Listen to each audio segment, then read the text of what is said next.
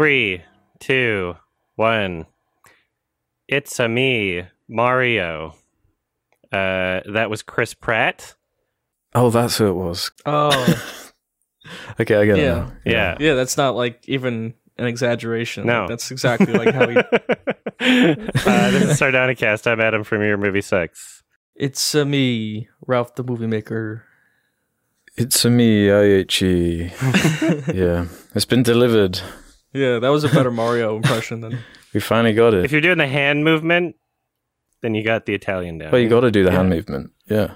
I think I saw like the French trailer somewhere on Twitter or something, and like the French guy who voices Mario in that trailer like sounds more like Mario than Yeah. Yeah, that one sounds pretty good. It's weird. The same thing happened with The Lion King 2019, where the guy who played Mufasa in the Japanese version was the same actor as the original 1994 Japanese dub. But he still sounded like really good. He still sounded like he had a deep voice and wasn't like geriatric and like disintegrating. No offense to James Earl Jones, but the casting is true then. Yeah, sure. Yeah. Or like Bob Hoskins in the original Mario. You know, he's not Italian. They like never get Italian guys to like play Mario for some reason.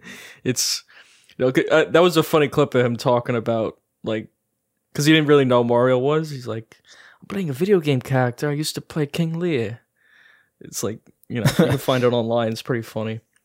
Have you seen the clips of Chris Pratt talking about like his affinity for Mario? And he like keeps awkwardly freezing. He's like trying to think of the word like Koopa.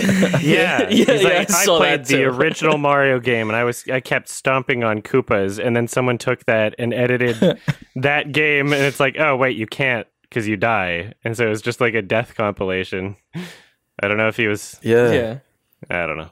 But the way he said it was like stomping on, and then he paused, and these Goombas. So like, people were like, oh, he sounds like he's about to say like a slur or something. I'm like, I don't know. All kinds of weird tweets about this film. It's Chris Pratt. It's basically just a Chris Pratt voice. He said it would be like unlike anything we've ever heard, and it was just a Chris Pratt voice. Maybe he tried something in the studio, and they were just like, nah, dude, that's not working. Just like be yourself. Like just be Chris Pratt, and that's probably what they went with. Yeah, be yourself, Chris. Yeah, I was kind of surprised because, of course, it's Illumination. I've had my long-standing beef with their output. Oh, it is them. Yeah, I guess I was expecting it to look worse.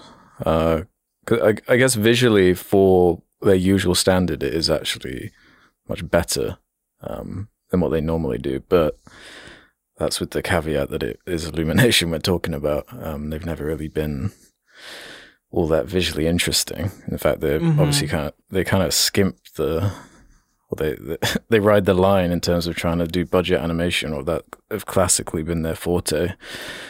But here, it's like obviously that Nintendo devil on their shoulder will make sure it's to a different standard than like The Secret Life of Pets or some throwaway shit like that. But yeah, maybe. Yeah, it's obviously like for kids.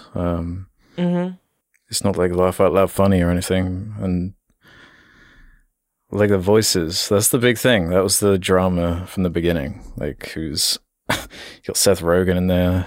You got Charlie Day. This random cast. Big cast. Jack Black.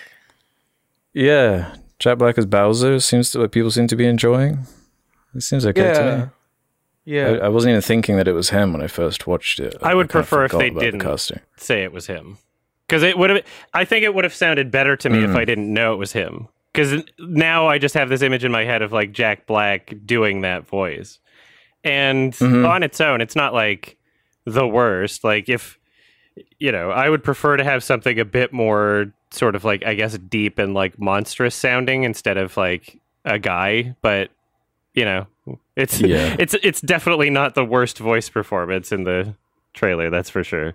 I'm just absolutely baffled by the fact that they would cast Chris Pratt, and I understand the cynical reason why. It's because they fed the information through a series of tubes, and his name came up, being like, "This is a popular actor you should cast in the lead role of your animated film," which is what the Garfield movie also did. So I understand why they cast him, but in terms of like art, in terms of like actually being able to get the voice, like. Did you see the video that Chris Pratt posted on, I don't know, Instagram, Twitter or something, where he was like, "It's a me, Mario." And then he said, "Haha, just kidding. We're actually putting a lot of work into this voice, and we found something that really works. I won't just be doing my Chris Pratt voice." He said that, and then the trailer comes out, and he's literally just doing Chris Pratt voice. And it's like, what the fuck? Were you a liar, or did you think that this was different? Like, your acting is not that, like, it's not that great. He doesn't have that much range. I'll give him some credit. Yeah, I'll give him some credit. It was only one line in the trailer, so maybe there is some like hidden amazing performance in there that we're not seeing yet. Maybe. Yeah. There's no way to know.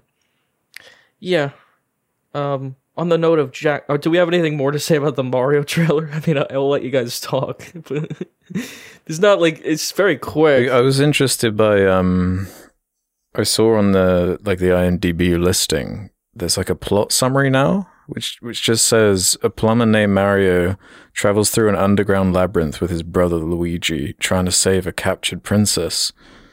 I really didn't think they were going to just do that. Like, what is the story?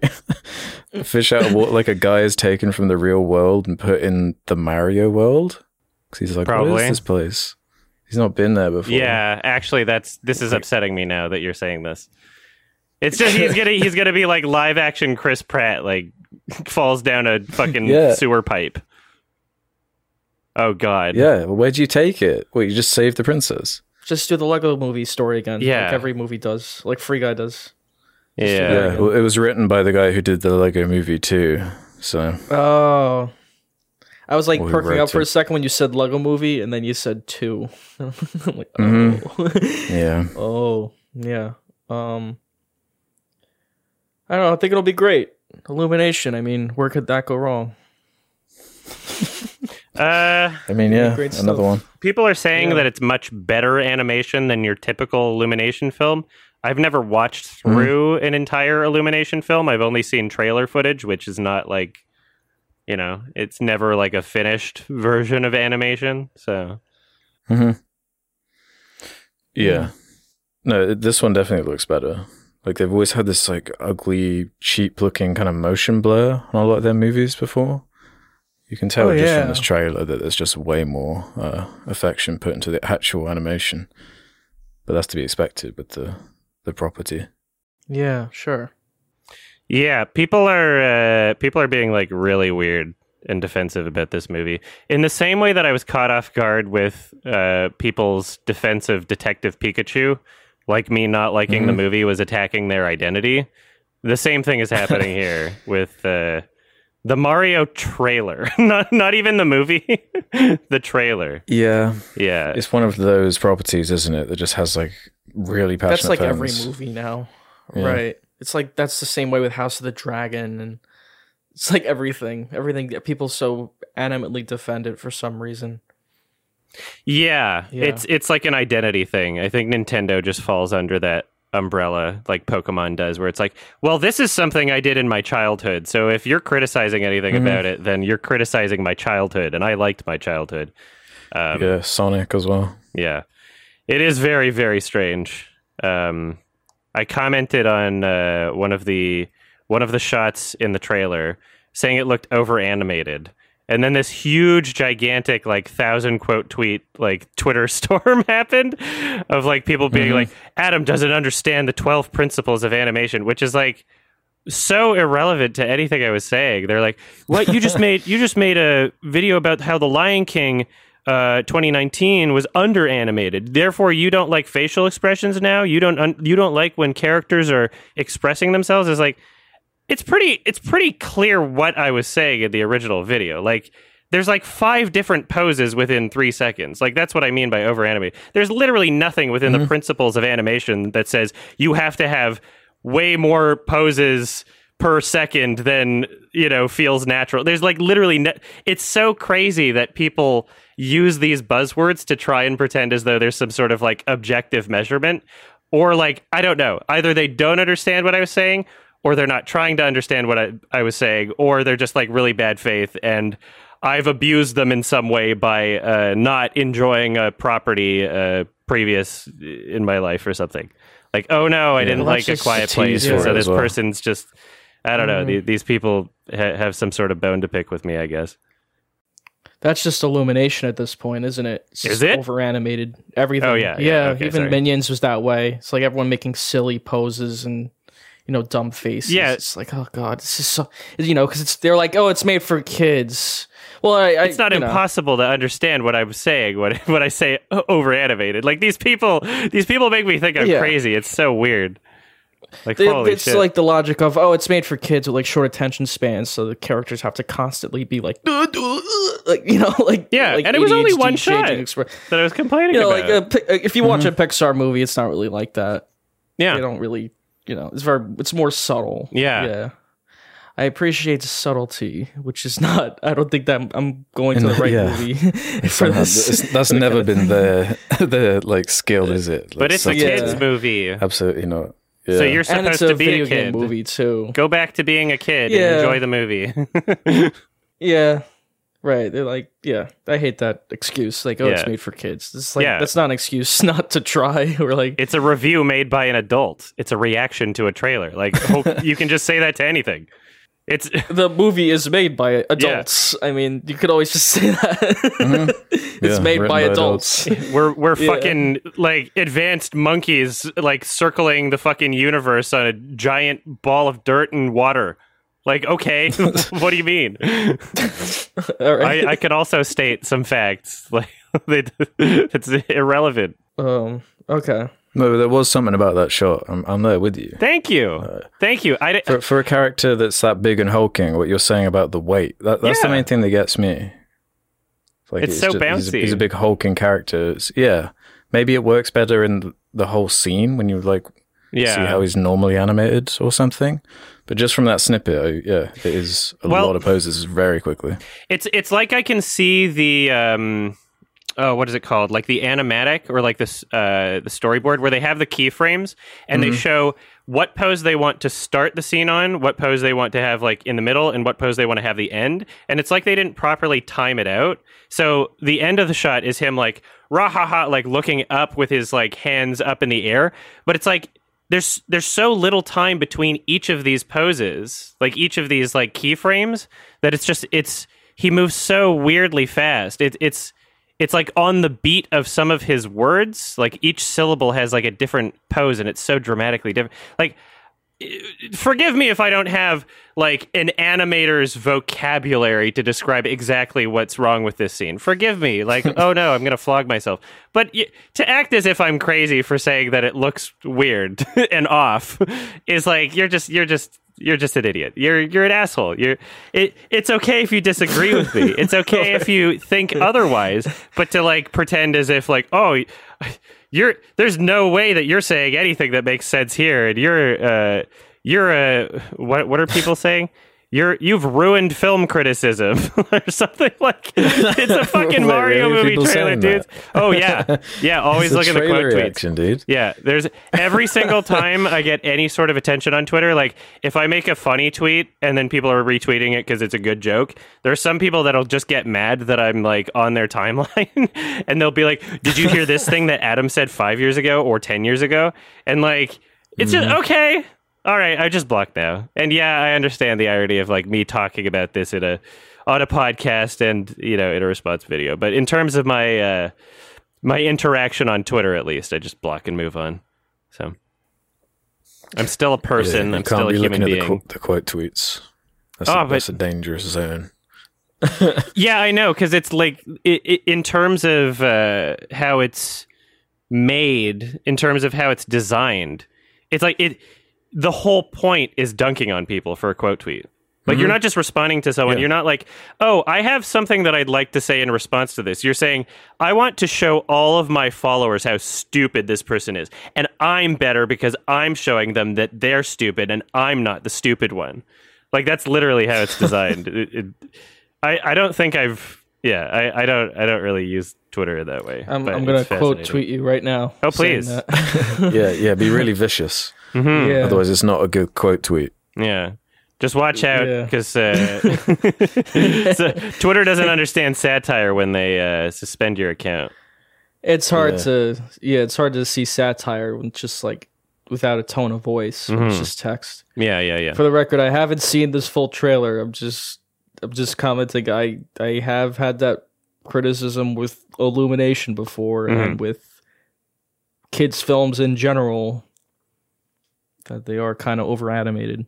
Yeah. Do you have anything more to say about it's Mario? It's not an insane thing to say. People were saying it literally didn't exist. Sure. Like, hundreds of quote tweets saying that it doesn't exist. It's insane. Yeah, movies are very subjective. What can you say? Oh, but these people know the 12 principles of animation, so they know what objectively a movie should be. Ralph. I don't even know what the fuck they're talking about. 12 principles. Oh, that means they're better than you because you don't know that. Actually, I've never even fucking heard of that. Yeah, it's like us trying to be like, you don't know rule of thirds, like as if that means anything to like whether or not someone enjoyed a trailer, or like whether or not someone likes how a shot is framed. It's like, that's objective or something. I don't know. These people are nuts. Anyway, speaking of questionable animation, we also the new Pinocchio film, but I should clarify, the Disney Plus exclusive 2022 Pinocchio film, not the Guillermo del Toro one coming out later this year, not the redub of Pinocchio: A True Story that came out this year. Not the Russian one. Yeah. That not was the video game shitty. that's coming out. Not the Pinocchio Pinocchio Souls thing. game. No. Oh, yeah. Yeah. Which I will totally Not be the playing. Roberto Benigni one. Oh, Not well, that there's one two either. Roberto Benigni ones, Ralph. Yeah, not the two Roberto Benigni ones. Yeah. There's two. Wait, what? Yeah, there are two. What do you mean? Well, so Roberto there's Benigni starred, wrote, and directed a Pinocchio film in, 96 or something? No. It was in the 90s. No, it was 2002. Sorry, got it. 2002. And it's one of the weirdest, most embarrassing things ever. And he's essentially just playing a little boy by himself, and it's clearly his passion project. Alex, I think you would love it, because it's one of those like gigantic messes. Okay. Where it's just like this does sound huge interesting. passion involved in I saw it something, as a and you have kid. to wonder like, why did you make this? And then later in 2019, Matteo Garrone, who's an Italian director that I really like, made the Pinocchio that got nominated for 2 Oscars. I think it was like effects and makeup. And that one was really good, and he wound up casting Roberto Benigni as Geppetto. He's because, Geppetto in that one. Yeah, right? it's just like a little like, hey, buddy, you tried your best. Yeah. Like, I don't know. like a little homage to the other one, because he's a big Pinocchio fan. And I understand it was why. funny though. seeing him play Pinocchio. It was like, because he's a full-grown man playing like a it's wooden insane. boy. And he's running It's around very yelling, and he's so hyperactive, and I looked it up. He was like fucking 50 when they filmed that. He's like, Yeah, he's yelling like Italian the entire time. Oh my god, it's insane. Yeah, that sounds amazing. Oh, please watch it. Saw that one as a child. I was probably like 5 years old. Did you or watch the something. like original Italian language one? Yeah, I think I did. Okay. I think that's what they released. Alex, in if you have theaters. trouble finding that, let me know, because I have a hard can help you time. out. Yeah, Okay, cool. Because I have a hard time remembering. It is was very a difficult long to time find. ago. So I would say this new one is slightly better than Pinocchio: A True Story, but that isn't really saying much. It's not. I was talking about this actually with a friend of mine, and he's like, "Do you remember the scene when like Pinocchio's walking down the street and he looks at a pile of horse shit on the street?" I'm like, "Oh yeah, Yeah. What was the point of that? What the fuck was that? Like, what was the point of that at all?" What's the point of this movie? There man? was poop in The Lion King 2019 also. Remember the dung that they changed the scene so that it went into poop? I didn't even sit through that whole movie. Oh yeah. This I at least sat through, so maybe it's better than Lion King. But this movie was a mess, just as much as the Roberto Benigni one. I mean, it was a mess. Yeah. It's a total mess. I am in like a very weird frame of mind about Pinocchio, because if you asked me like, I don't know, a year ago, I would just think of Pinocchio as like, oh yeah, one of these classic stories from Disney. Like it's probably like got some good source material or something. I guess a few years ago, because I watched the Matteo Garrodi one recently. But anyway, now I did these watch-alongs for like 6 different Pinocchio movies for no good reason other than I felt like I was like, well, I want to have more context for the Disney one, and the like I want to see what these other ones are like. I was so curious, especially about the Roberto Benigni one. And now my brain is ruined, and I've seen 3 different Pinocchio films that are all like genuine 1 out of 10s from me, which is not. I don't think that's happened with any other franchise. like if you want to call it a franchise, I mean, it's just like with any other property, with any other story. Yeah, sure. Yeah. Now I'm thinking maybe the story's just bad. Yeah. No, I don't know. Do you think this would affect like your perspective on stories? Right. I don't think it's like Tarzan. It would affect your perspective on like the Guillermo one coming out. How much do you know about the original source material, Alex? Of Pinocchio? Yeah. I assume it's like a book, right? I think it was several books, but there's 2 adaptations that I've seen now, which are supposedly very accurate to the source material, and that would be both Benigni films. They get like really weird and dark, and the plot is very bizarre and kind of all over the place. And I will say, like, there's tiny things to take from it that are like, okay, I can understand why this transcended time. Like the growing nose when you lie sort of thing. It's almost like a lesson to teach kids or something. The whale. Like there's a lot of iconic imagery and ideas from Pinocchio, but like as a complete story, it kind of makes sense that it was in several different books, because it's like the structure is just all over the place. Like I rewatched the original 1940s one as well, and it's like, wow, great animation, but like, wow, they like they don't even leave the room until like 30 minutes through the movie. It's really weird. It's even really longer in this one. Yeah. Oh god, all the clocks that were just references to other Disney things. Fuck, oh so yeah, mad. I was going to talk about that. The fucking Roger Rabbit Toy Story clock and like, yeah. I'm like, wasn't this supposed to be like a period movie, or maybe it wasn't? But Geppetto predicted Disney. Yeah, it was. Yeah, right. He created all the iconic characters. He is Walt Disney. They just thought like, who cares? Who gives a shit about like making this make sense? It's just I can't believe this is Robert Zemeckis either. I mean, that's nuts. He needs to be stopped. It's too much. Right. They just get like a big director, like Tim Burton with that Dumbo one. They always just get like a big name just to put the name on the IMDb, and then that's it. Like you don't actually see them. You don't see their style or like their art like at all, really. Yeah. In these films, or it's very subtle. I mean, the movie didn't look awful like entirely, but because he used to do this other entirely different style of animation with like Beowulf and Christmas Carol and Polar Express. Like he had 3 movies in a row basically where he was like, okay, this is the future, this is the style of animation directing that I'm going to do.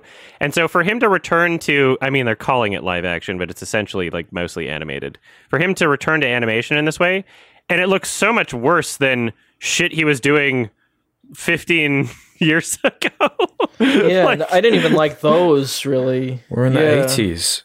This is Roger Rabbit, man. Like, yeah, Roger Rabbit was amazing. Yeah. Oh yeah, Roger Rabbit. There's such like a technical like prowess to that movie. Yeah. Whereas here it's like an embarrassment. Like every scene is just like an exaggerated like excuse to do some kind of like amusement park ride. It's so like exhausting. And all over the place. I don't even like those Zemeckis Beowulf or whatever. I don't like those either. They're not great. Shit. Yeah, but the Uncanny Valley. We weren't quite there yet. This still looks like this is worse. Yeah, this is worse. It is.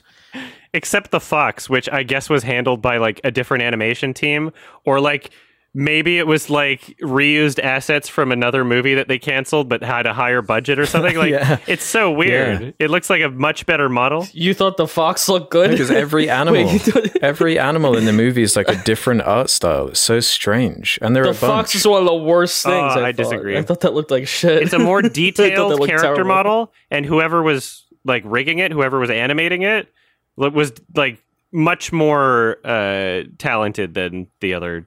Whoever was animating like Pinocchio and shit. I thought the movements were like much more natural.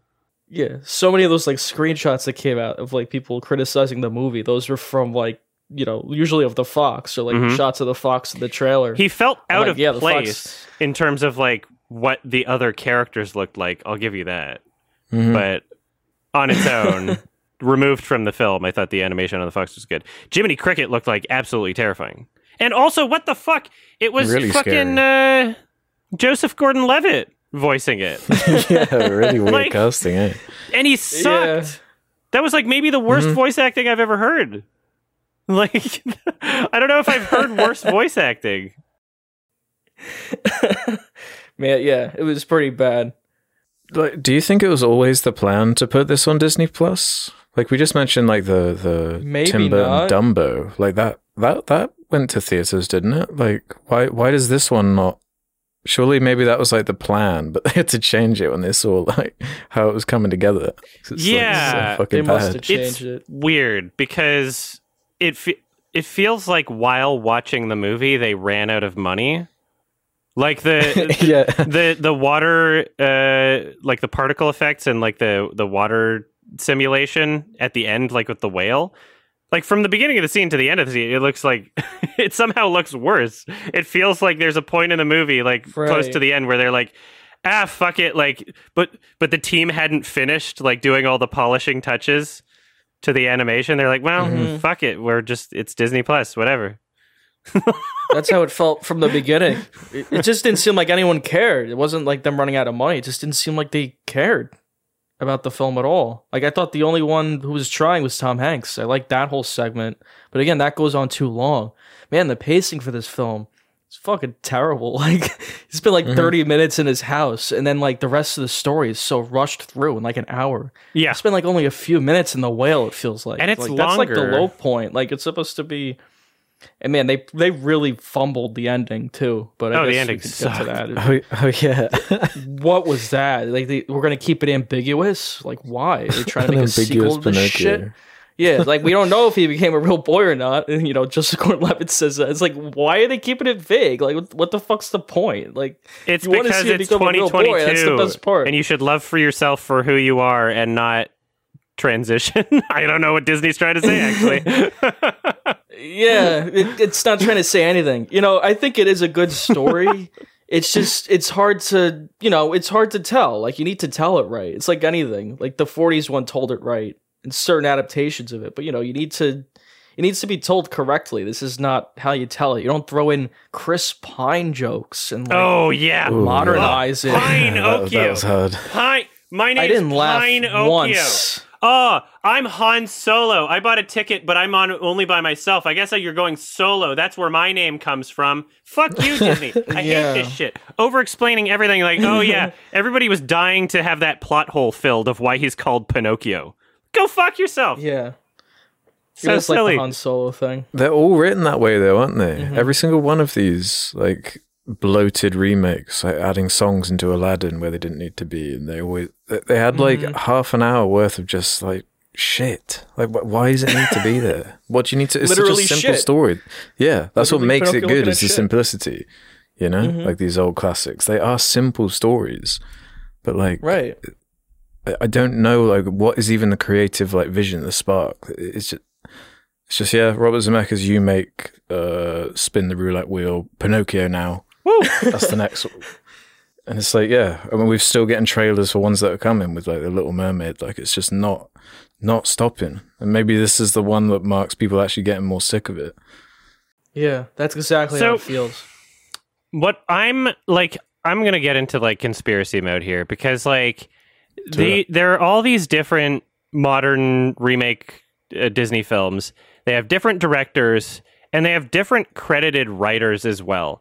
But there's clearly forgive my pun, there's clearly someone pulling the strings, orchestrating exactly what these should be. I don't know if it's like someone higher up or someone like maybe ghostwriting all of them, or like maybe there's just like a checklist, but it would be such a weird checklist because like every single one of these is so consistent in terms of like what they get wrong and how annoying they are. So the over-explaining of every single like detail, like, oh yeah, things that they thought they were addressing but were never like plot holes and nobody actually cared about them, like the name Pinocchio, Han Solo. Cruella did the exact same thing.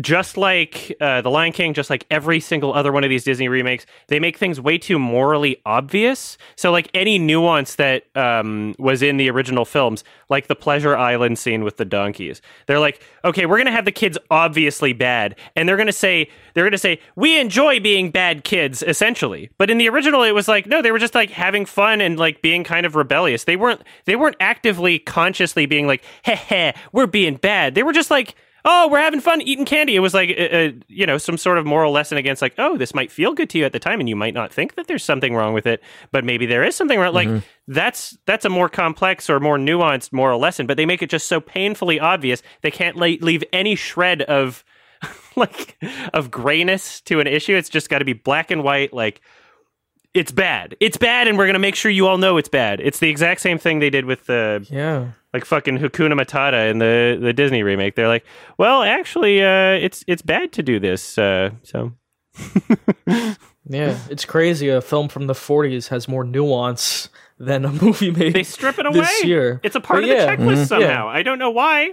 Right, they like strip away the personality of it all, and it's just very sad to watch. It's it's dumb. So sad. It's the visual thing that really gets me. It's a mess visually too. Yeah, like they had it sorted in the 40s. Like that was what they were flexing, and they were proud to show off their animation. That was like the whole point of what they built the brand on. The animation was great.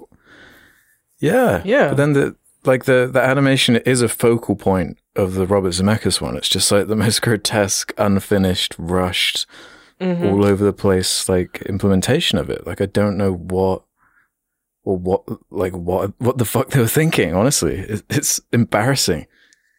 Yeah, it really is. If there's one shot that should be compared from both of these films in terms of animation, it's when Pinocchio looks through the fishbowl in the first act of the film while he's still at Geppetto's house and they're, before doing the dancing or whatever. In the original film, like the hand-drawn animation, like each one of those frames, how the character's face gets like morphed as if it were like a funhouse mirror sort of thing. It's like, it's genuinely incredible that, that was able to come out of like someone drawing, even if they use like references or however they did it. It's like genuinely incredible. And then you see the same shot in in this remake. It's like, wow, like that looks worse. And there's no like craftsmanship to it in the same way. It's like, it's a simulation, and it's just, not to say like computer animators don't do any work or anything, but it's just all of the impressive talent is just removed from a shot like that. I don't know. Just look at them side by side. It's incredible. Yeah. I'm not trying to be too hard on it. It's genuinely like embarrassing. Like you said, like I was kind of into it at the start with Tom Hanks, but then it's really when they got into the Fox and that stuff, like that's when the movie really went downhill for me. I'm like, this is like, all right, this is getting really fucking bad now. See, at that point, I was just happy they'd left the clock shop. It's like half an hour. But that was like its own little short film with Tom Hanks. I'm like, all right, at least I'm watching like a real actor. That's kind of what the whole story is, isn't it? It's kind of like a bunch of short films kind of stitched together. That's what it feels like. Yeah, it's so disconnected. Like the whole kid Donkey Island thing has really nothing to do with the whale stuff, which has nothing to do with the the show that they put on. So there's no real they had that other character. Was that girl puppet character in the original one? No. I don't think so. No. It's like, I think that was made like up, a girl in her Disney tinkers. I am a Pinocchio expert now. Yeah, you just watched them. Almost all of them. You would know.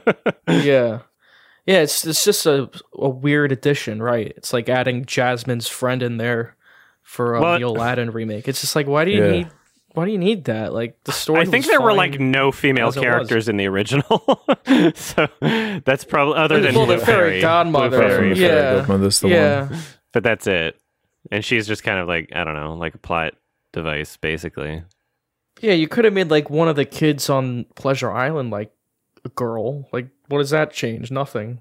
Like, there's like all these changes. You could just be like, oh yeah, make that character a girl.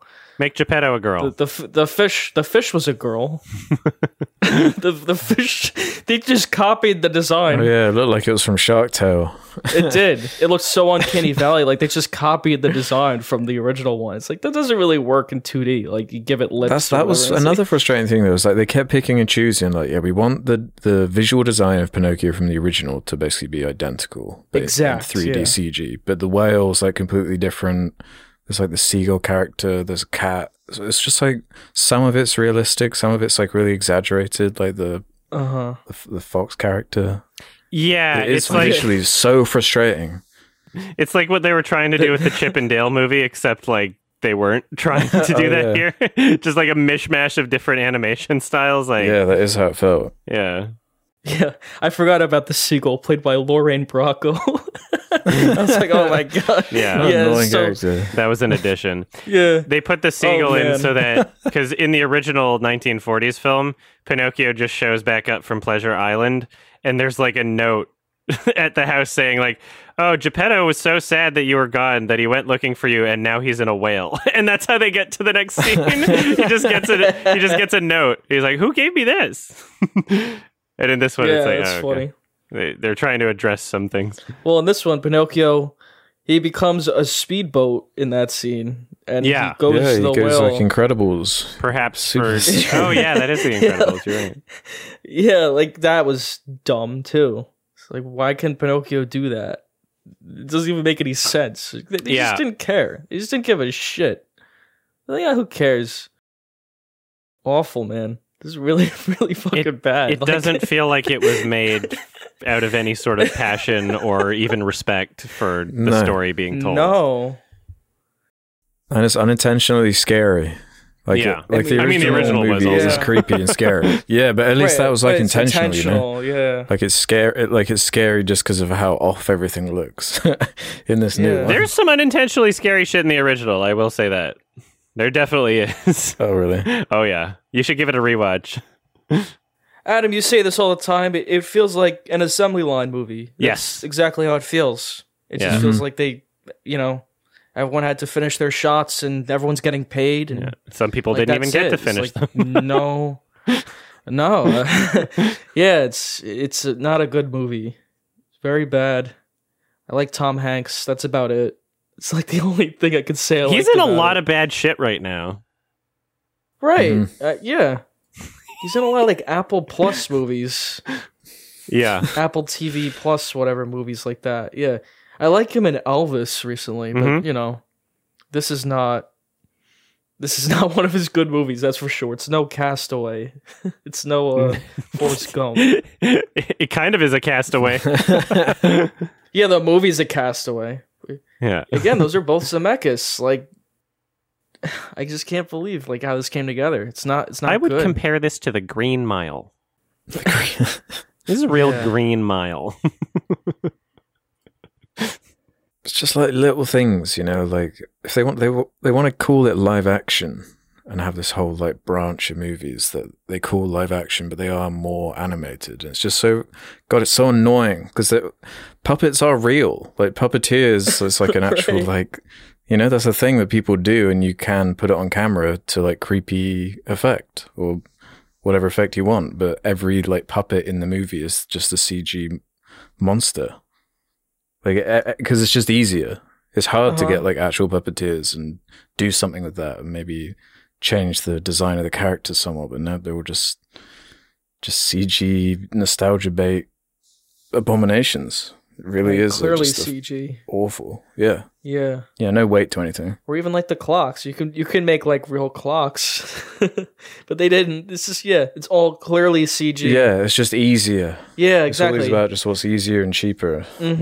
For the flow of how to just get it out the door, like the CG dogs in Cruella and stuff, even though It's just make it animated. Like all these problems would be solved if you just made animated movies, you idiots. Yeah, even like a 3D animated. I don't know why they didn't go that way. Yeah. Yeah. Because really the only live action thing in the movie is Tom Hanks and a couple other actors. And like that's it. Yeah, pretty much. The rest of it's basically an animated movie. It's just I don't know. Yeah, it didn't come together. Just like revolting. Mm-hmm. Yeah, it's like unwatchable. Really. I couldn't get over the pacing that was so bad and how they butchered the ending. That ending is fucking awful. Like, if it wasn't for that, I might have given it a chance. How do you ruin the ending of Pinocchio? Yeah. Yeah, right? It's like the most basic shit. I know you said the movie went downhill. I don't think there was a hill. I think it was just at the bottom the entire time. From the second it started. It didn't budge. I was giving it a chance. It wasn't like great at the start, but I'm like, okay, I can like, this is tolerable. And then, yeah, once it got to him, it's like once Pinocchio finds that horse shit on the street, the movie tanks. And that's what the movie became. Mm-hmm. It became horse shit. A big pile of shit, yeah. I will say the original is one of the better Pinocchio films. I think that people do look at it with like rose-colored glasses in a way. The animation's fantastic. That's the best part about it. I think it's incredible. And I love that it got made. I just think like a lot of the same structure and pacing issues that you're complaining about in this film, they are in the first film as well. This newest film is worse, much worse story-wise, pacing-wise, and everything. They add more to it. Ending. It's longer. Yeah. But I do want to shout out the I think it's 2019 Matteo Garrone film. I think that's my favorite Pinocchio film so far, and we'll see what Guillermo does later this year. But yeah, the Matteo Garrone one is like legit disturbing in a good way, and like kind of fucked up and like really artful. And just like you can tell he loves the story. You can tell that he's doing it out of like a passionate place, and it came together really well. So I would like to. You don't think this film would like sour you on the Guillermo one? No, I've already seen 1,000 Pinocchio films this year. Yeah, at this point, right? The trailer looks good enough. Now I'm just interested in the lore. You know, now I'm just like watching these films like a nerd. Right? Like, oh, will they do a book adaptation version, or where will they deviate? Why does a Netflix stop motion Pinocchio movie have better animation than the Disney Pinocchio movie? I haven't watched the trailer for the Guillermo. They made the definitive version of Pinocchio, Disney, and now they've completely fucked it up. Yeah. They decided to make a 1 out of 10 Pinocchio movie, which I've seen 3 of now. Which shouldn't be possible. Yeah. Very sad days. That's all I could say. Well, ladies and gentlemen, we got him. 1 out of 10 from me. 1 out of 10. Yeah. I'd go maybe, what is it? A 1.5 out of 5. Mm-hmm. Mm-hmm. Just for Tom Hanks. Otherwise, it would be a 1 star. Yeah. Tom Hanks brings it up like a half. That's it. Yeah, this is a half star for me. I was broken by these a long time ago. You know, I just know like you forget about some of them, like Mulan, Lady and the Tramp, Beauty and the Beast. Like I legitimately did forget about Mulan. Yeah, me too. I was like, oh, they remade Mulan.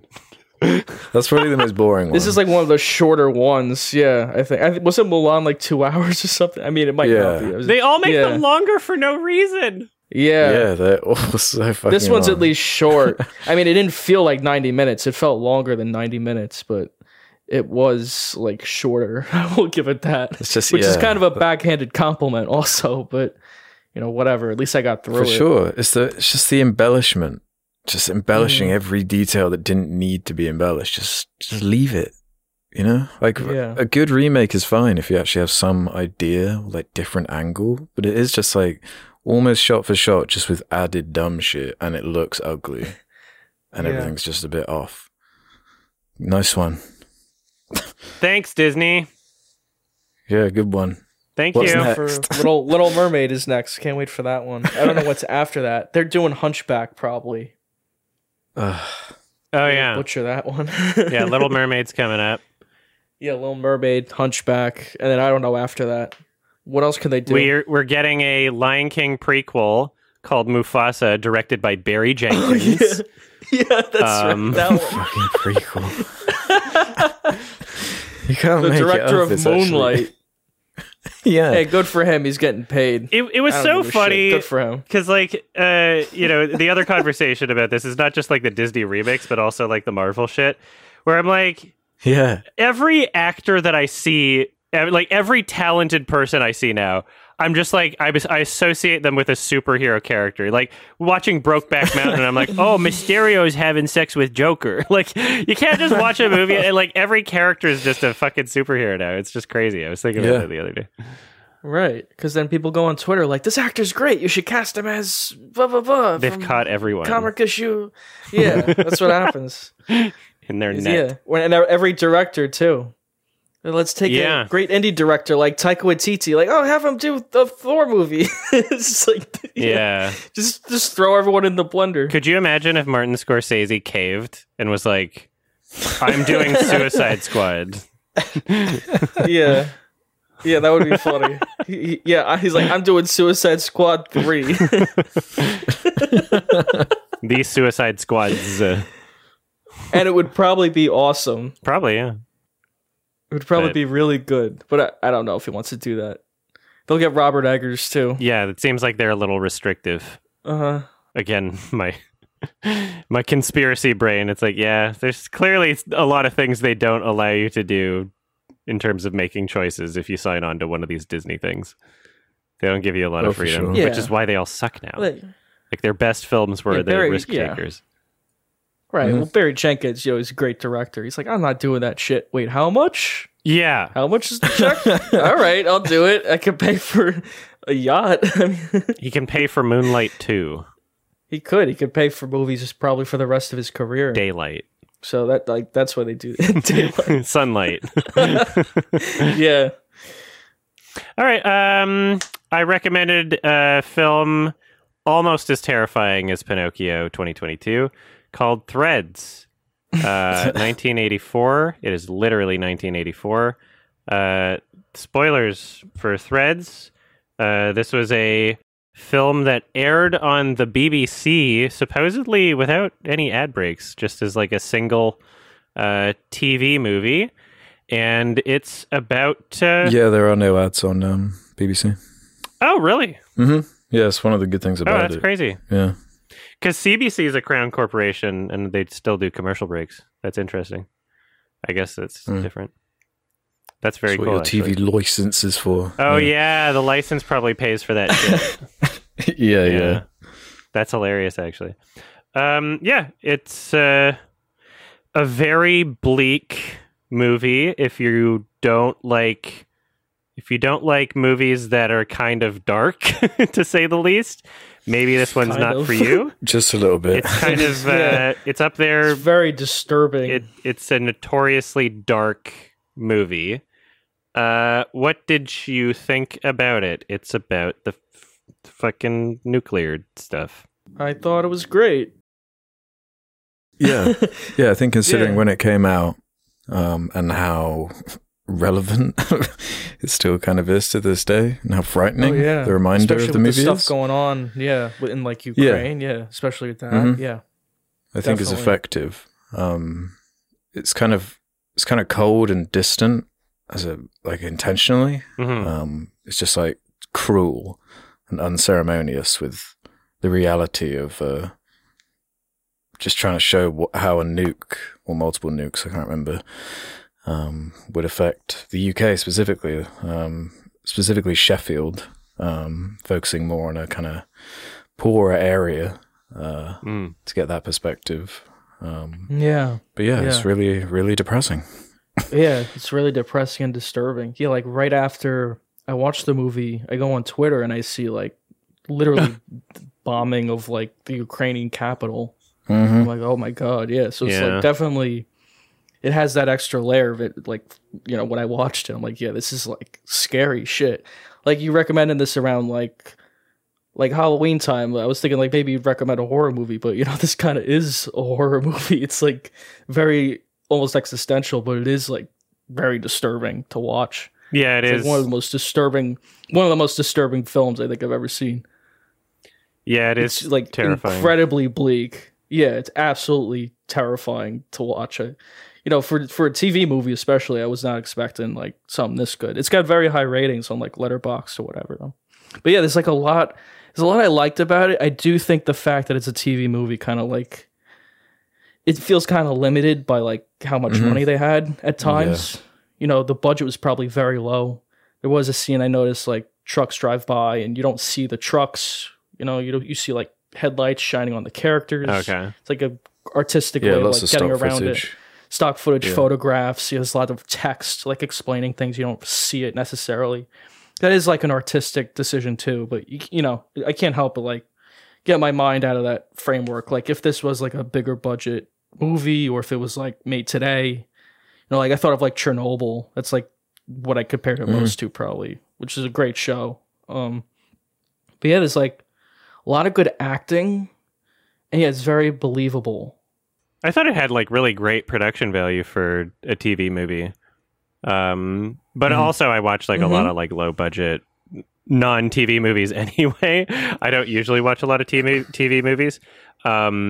Usually I find like if it's a TV movie that I'm watching, like usually they're kind of like older and kind of shitty and much more cheesy. That's usually something that I feel goes along with TV movies is like this layer of like just I don't know if it's like tonal incompetence is what I want to say. But this like this really did hammer home the bleak and depressing nature that it was going for. There was a lot more talent in this than your average TV movie, even regardless of considering budget. But yeah, I think the production value definitely worked for what it was going for. I got more out of it than I was expecting in that sense, actually. They definitely put a lot of work into getting really good actors, which I think is a huge like positive about the film. Thing. Like all the acting is very good, and there's a lot of like characters in the movie. Like its scope is very wide, and like all the actors in here were great. I don't have like a single like even like the child actors or like older people. They're like all really good actors that they got. It's very believable. Yeah, it kind of reminded me of The Road a little bit, mostly in terms of like at a certain point in the story, you're basically just aware that they're fucked. Like these characters, they're done for. Basically, there's really nothing they can do, and it's just about exploring the hopelessness and just how quickly things fall apart. It's kind of what the title of the film is like prodding at. There's that opening speech with the spider saying like how like the way society is structured, where it's just everyone is so reliant on each other, and anything that can interrupt things like supply lines, like crop growth. It's like surprising how quickly things can just crumble. Watching that on screen is horrifying. Yeah. I don't really like think about, but yeah, you're right. You're like the degradation of society, like in this film, is like it's very disturbing to watch. It's just like everything falling apart very slowly and believably. Yeah, methodically with that narration as well. It's so like kind of detached and distant, just like laying down the facts. Yep, these are the likely contagions that will probably be showing up around this time. Oh yeah, this with is the like text. What will be happening here and that. Yeah. I really like the sound that goes with the text at the beginning too, like a typewriter. It kind of sounds like gunshots too, but it's very loud and like jarring. It's like, whenever the text came up, I was like, Jesus. Yeah, and hardly uses music or anything like that. It's very just trying to be as realistic as possible. Yeah. Yeah, there's a lot of like uncomfortable tension in the opening of this film because you kind of just know where things are heading. You're like, I'm just seeing people make plans for the future. A lot of different characters, living their lives essentially. And what else do you do? But yeah, you kind of just you know where it's going, and you know that they're kind of screwed, and it's an uncomfortable watch. I do feel like I guess my biggest criticism with the film would be that it is a little long for what it is. It's sure it's a slow burn, but there were points at which I found like, okay, this is like starting to get a little impatient here with what it's doing. And in terms of structure, it is like just a lot of montages of misery and like people crying and suffering. There's no like singular character to like follow through the entire adventure. Like you said, it is very distant and detached. It's kind of like a documentary style. And that does have its benefits for what it's going for, but on a personal level, I feel like either maybe the length should have been cut a bit shorter, or I don't know, have a more personal character journey or something to follow. I know that sounds like a bit more cliched, but I was detached from it in an entertainment way at parts. So I wasn't getting like the full emotional experience out of it that I feel I should have. Yeah, the structure of it mostly worked for me. I think there was like a viewpoint character. I think her name was Ruth. Like, you know, they cut to a lot of other characters, but she's kind of like her and her daughter eventually, like later on in the movie. Yeah. So, but I don't know. That structure kind of worked for me. Kind of like it's all like, you know, the scope is very wide, like I said, and then you see like a lot of them die, like in that middle. See, I don't know if it's the middle. It's like, you know, when the bomb goes off, it's like absolutely brutal. Like when it first goes off and some windows shatter, I was like, oh, all right. It's just like, it wasn't as bad as I thought it would be. But then, no. Then it's like everything blows up. It's like, fuck. Yeah, the flashes of white in silence. That was crazy, yeah. Quite terrifying. Yeah, that was a good scene. That was a really good scene. Yeah, it captured something about it that not a lot of other films do. I would like to see more films that deal with, I don't know, like character perspective in the middle of like some sort of nuclear disaster. Because I thought that was like a really interesting sequence to show. Because I was kind of caught off guard by what was even happening in the sequence. Like the whole blinding light and characters like shielding their eyes and like the chaos. Like, I've seen like a decent amount of war movies, but you don't often get something like that specifically. And so I guess maybe just that new sort of fresh perspective on this type of disaster made it more emotionally effective for me. Yeah, I mostly liked how it was told. It's just like a lot of, if I know, it's just like a lot of disturbing scenes I've written down, like when she was giving birth. Oh, like, boy. Later on. Yeah, she has to cut the umbilical cord with her teeth. Yeah, but she's like by herself in a shed. Yeah, it's like, you know, and like that daughter character is basically born into the nuclear, you know, post the nuclear war. Like she has no. Yeah, she's got like no emotion or anything. Like when her mom dies, she's just like, okay. Yeah. Just the implication is probably just seeing so many bodies, so much death that this new one isn't even a big deal. Right, and she only knows basic English. Like she can't even speak really. That's like an interesting thing to think about, like, you know, if that were to happen. Like, oh yeah, people wouldn't be able to, like, you know, there'd be no education system or any of these things that like we're used to. Yeah.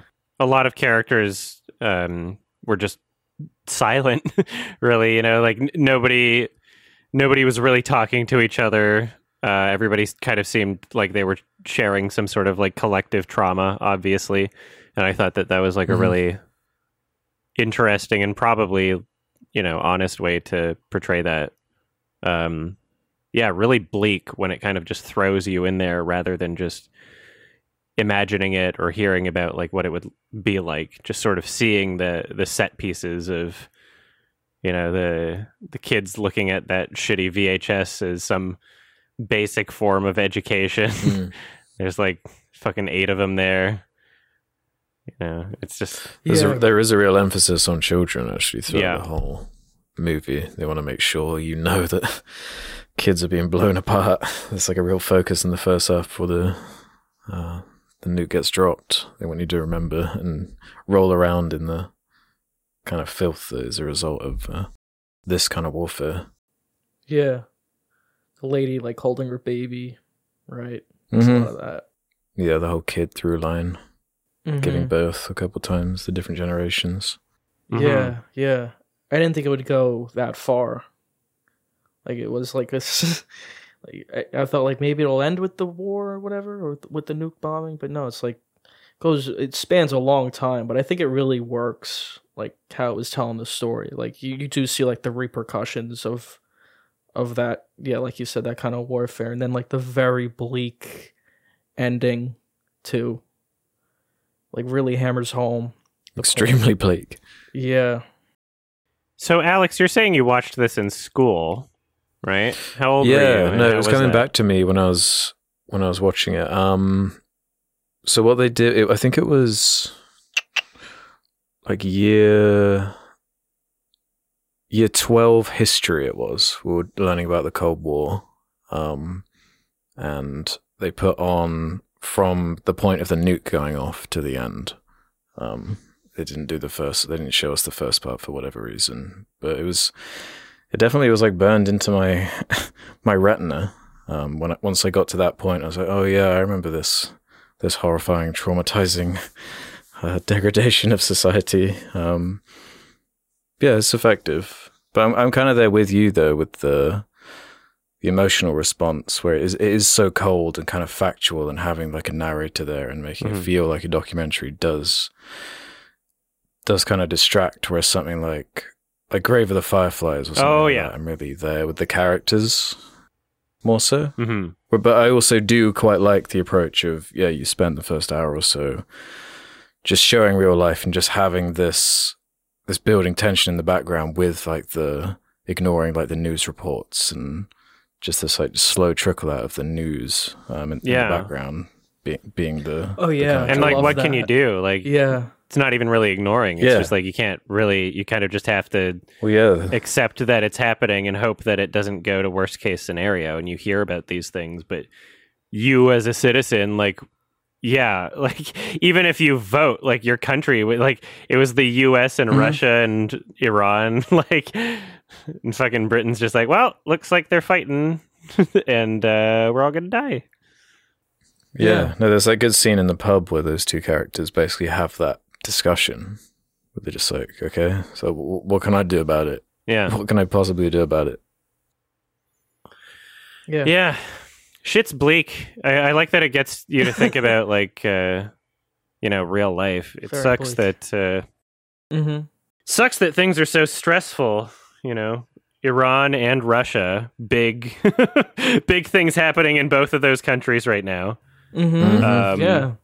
And in the past too, it's been a constant thing. As someone in Vancouver, I've seen a lot of like protests against the Iranian government just happening on the train, and there was a huge one going down the street at the last Vancouver Film Festival movie that I saw while I was outside waiting in line, because it's very multicultural city, and so also very I guess progressive. So obviously we'll see some stuff like that there, but it is kind of just like a reminder of how crazy experiences are in the world right now and how awful things are for a lot of people in the world right now, and you can't do anything about it. I wish, just fucking, it'd be nice if just everybody could just live happy, stress-free lives, but there's a bunch of man babies in power that have really fragile egos and are willing to expend people's lives over nothing.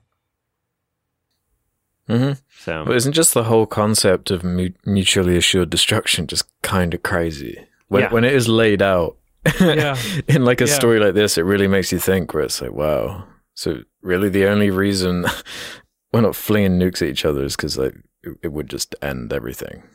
I mean, the reason we don't do that is because it would just destroy all of humanity. That's the only thing stopping it.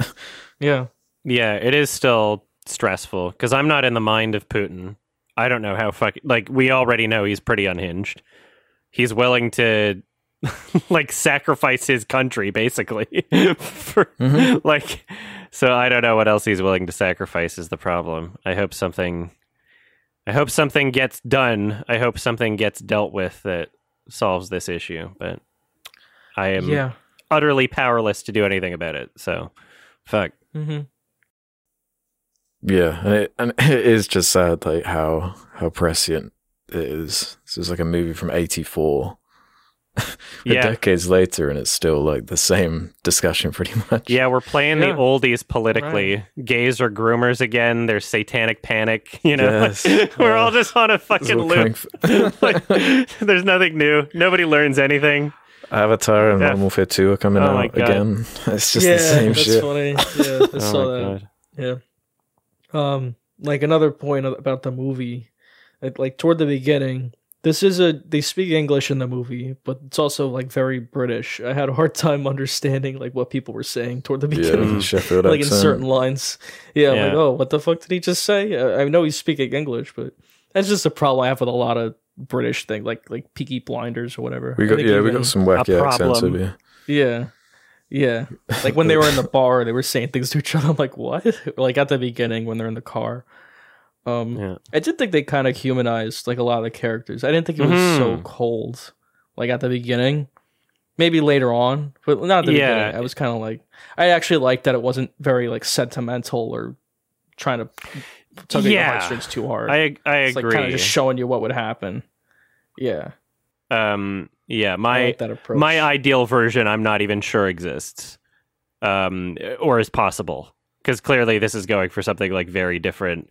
And my suggestion of like, oh yeah, couldn't we just follow a central character? That might just make it shit. Who knows? Like you'd have to see it in action. But I do feel like the characters were likable, and I think that a lot of that had to do with the performances.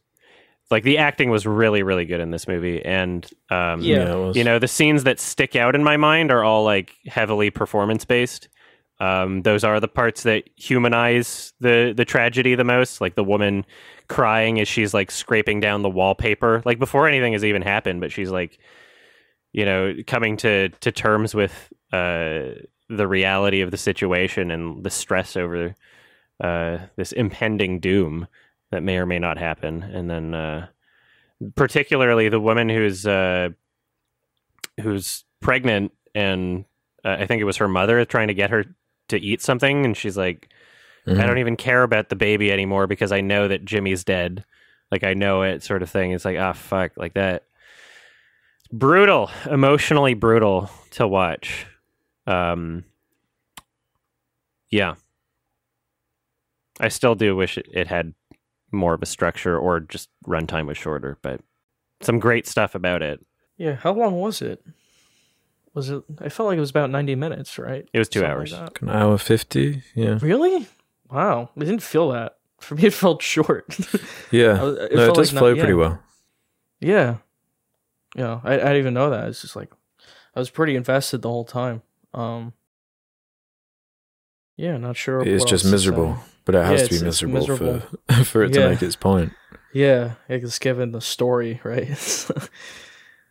Yeah. Yeah, I do like that poster where it's just completely black with what you see in the poster is all that would be left after a nuclear war. Oh, is that Letterboxd? A statement. That's on IMDb, for me at least. Is it the one with the guy in the rifle too? The blue text. No, it's just completely blank. What? Please link me the poster. I don't know. Well, I'll put it in. Yeah. I see something different. Yeah, let me see. Yeah, I see a few. There we go. That's interesting. Yeah, that's not the default poster on mine, but that's pretty good. What is it on yours? Mine it's the same as the remastered Blu-ray cover. With the bandaged. Yeah, if you hit the right button once, you'll see it. Yeah. Okay. That's interesting. Yeah, I do like. Yeah, I like that poster. The black one. Yeah, I like that one too. There's some kind of weird posters for it. It's funny because it looks like that's an American release poster because you can see the R restricted logo at the bottom, like American theatrical release. Oh yeah, maybe it was.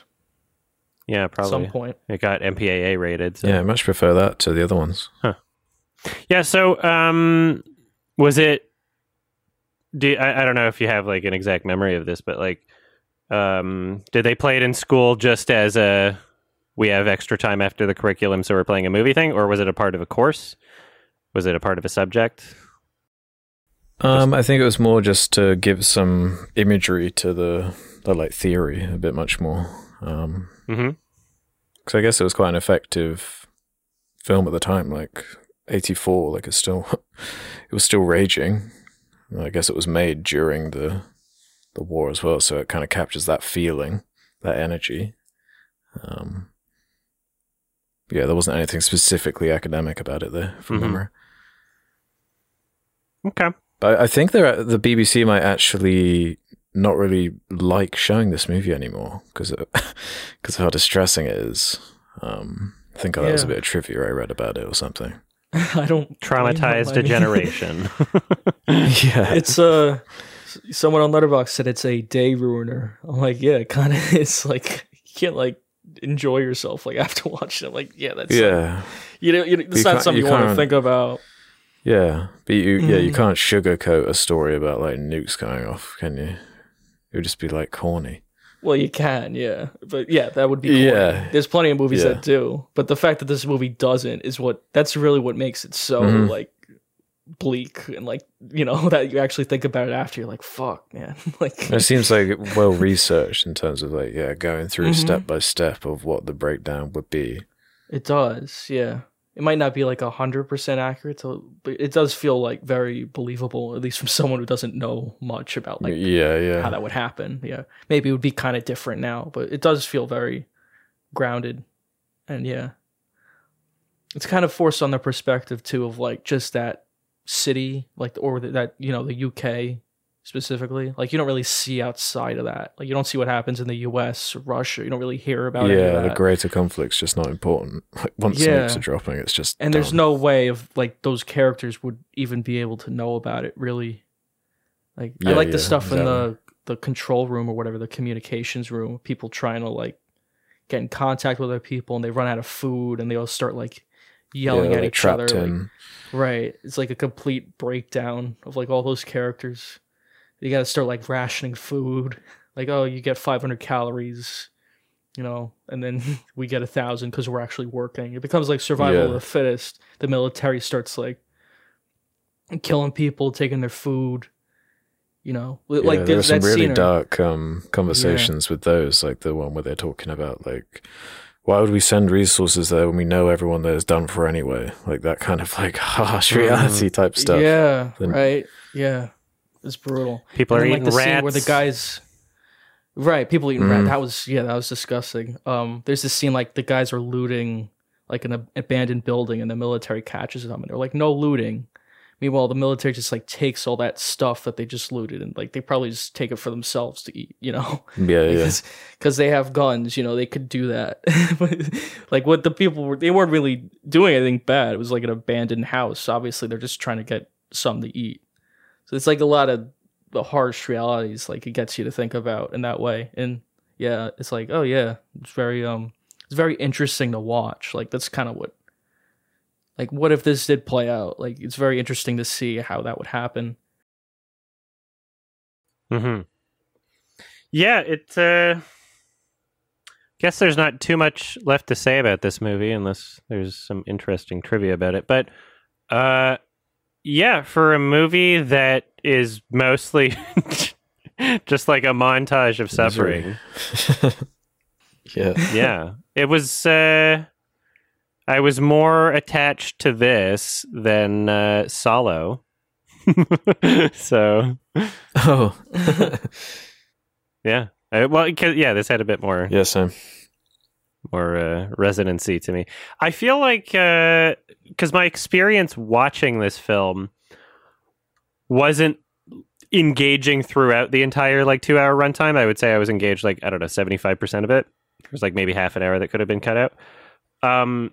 But what I'm left with after the film is like very memorable. Like there's key scenes and moments that I really like from this and that resonate with me.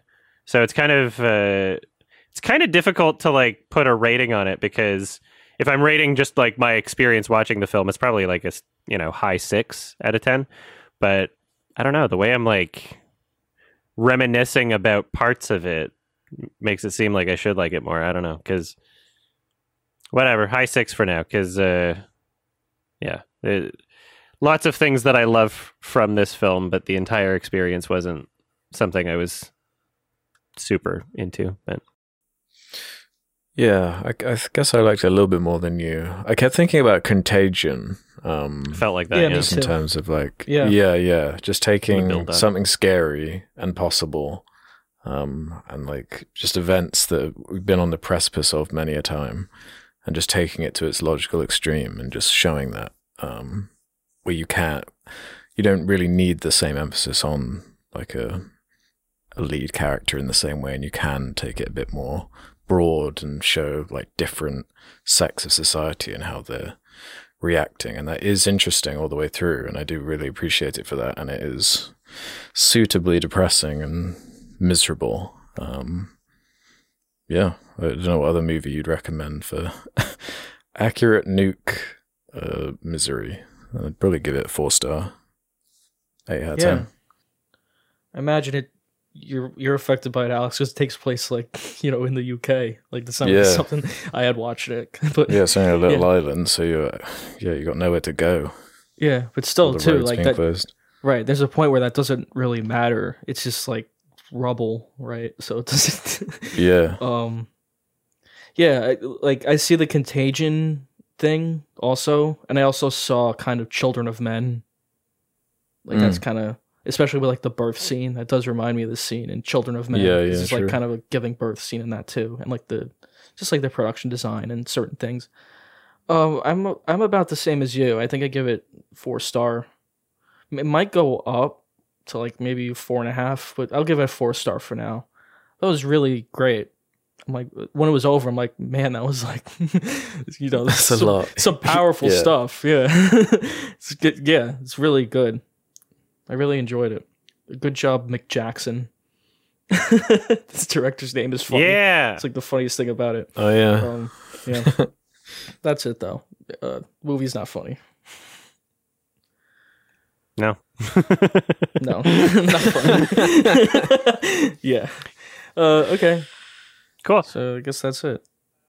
I guess we can do questions, but just out of curiosity, Ralph, did you see The Rehearsal, the new Nathan Fielder show? No, not at all. No? Okay. No. I would recommend it. You don't have to rush to see crazy. it to talk about it on the podcast, but I would like to talk about it with you when you've seen it. I just think it's a great show that you should see. So. Yeah. Have you guys seen it? If you could talk about it, if you want. It's worth it, yeah. And it's only short too. Oh, okay. If you want to talk about it, you can. Oh, no, we don't need to fill up time. Okay. I got some stuff I got to do after this anyway, so. Yeah, good. Yeah, all right. I'll check it out. Yeah, sounds good. See Hellraiser at some point, too. Mm-hmm. So you'd recommend seeing Smile, then? I mean, it is funny, but you know how people are really mad at the concept of AI art right now? And the particular argument against it is that even if it is creating something that technically hasn't existed before, it's using other art pieces as a reference. So if you got an AI saying, make an art in the style of this artist, some people would say, well, even though they've created something new, they're technically copying from that artist because they've taken their previous works and regurgitated them. That's what Smile is to every modern horror movie. It's literally a regurgitation of It Follows, The Ring, fucking that new James Wan went Malignant. It regurgitates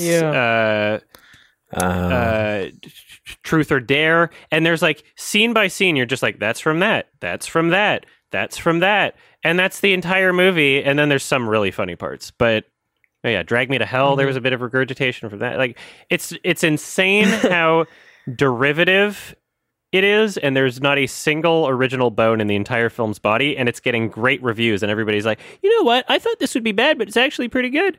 And yeah. And everybody hates the new Hellraiser, which I really like.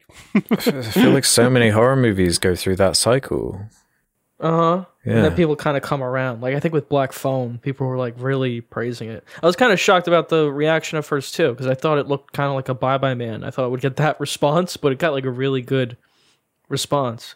I think it's part of that, like, viral marketing. Yeah, I can't predict it with these types of horror movies. People they're hungry for them. There was like a bunch of viral, like that viral marketing on Twitter where if you like to tweet with like a hashtag smile in it, you got like a, it was like a smile. And then there was this thing like during, I think a baseball game, there was like a girl smiling like behind home plate. They hired the actors in a smile shirt from the film to do that. Oh, really? Yeah. Okay. I wasn't sure if it was like random. Who are not like big actors or anything, but I think that kind of helps with that. But yeah, I was shocked at like the response it had. I'll probably see it. It's not a Blumhouse joint, and he actually posted on Twitter like he was jealous. He was like, "Congratulations!" I think it was like what, Paramount or something. I'll have to look it up. But this is like I just assumed it was Blumhouse. No, it feels like it would be, but then like all the marketing behind it, you're like, okay, this is like some big. This is like they got like some real money. $17 million budget. That's insane. It feels like somebody could have made it for like under 10 million. Yeah. 17 seems a bit much. Yeah. That Pearl movie was I think it was only $1 million. The same with that. Crazy. So I'm like, wow, that's really impressive. Yeah. I have yet to watch $1 million to make it. Pearl.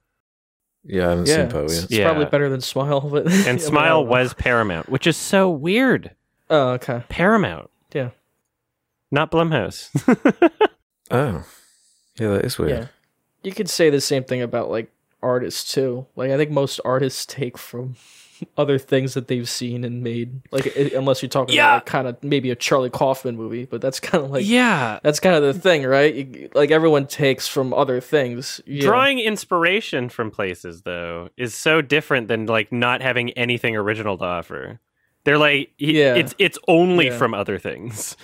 Like that's the entire movie. It's only from other things. Yeah, it can be egregious. Yeah.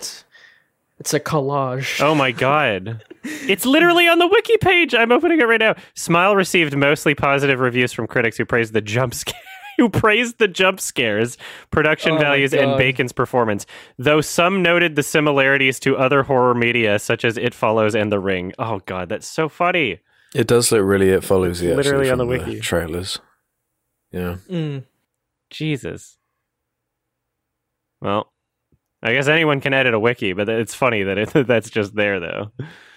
I thought it was the Bye Bye Man. That's that trailer reminded me of. I thought, that most people that talk about film will say that they don't like a horror movie with jump scares and that they're cheap ways to manipulate an audience's emotions. That's the impression that I got. But seeing the reception for Smile, and especially in contrast to the new Hellraiser, I think people just really like jump scares. I think that's what people want. I think you're right. They're making a comeback. That is what people want. Maybe people are just kind of dumb. Because I don't like them. I want to hear Martin Scorsese comment on it. Yeah. I want him to say something about jump scares? Yeah. Because it does feel like a theme park thing, those. It doesn't feel like maybe like one jump scare, two, but if it's like a whole movie of that, it can be done artfully. Yeah, sure. I liked the jump scare in Nocturnal Animals. There was one, and it caught me off guard. Oh yeah, well that's like a drama, so sure. I'd say like you can kind of do anything well. There's no like blanket rule, but yeah, it's like. I guess you could do a tasteful jump scare. But it's very rarely done. Yeah. Like, very rarely.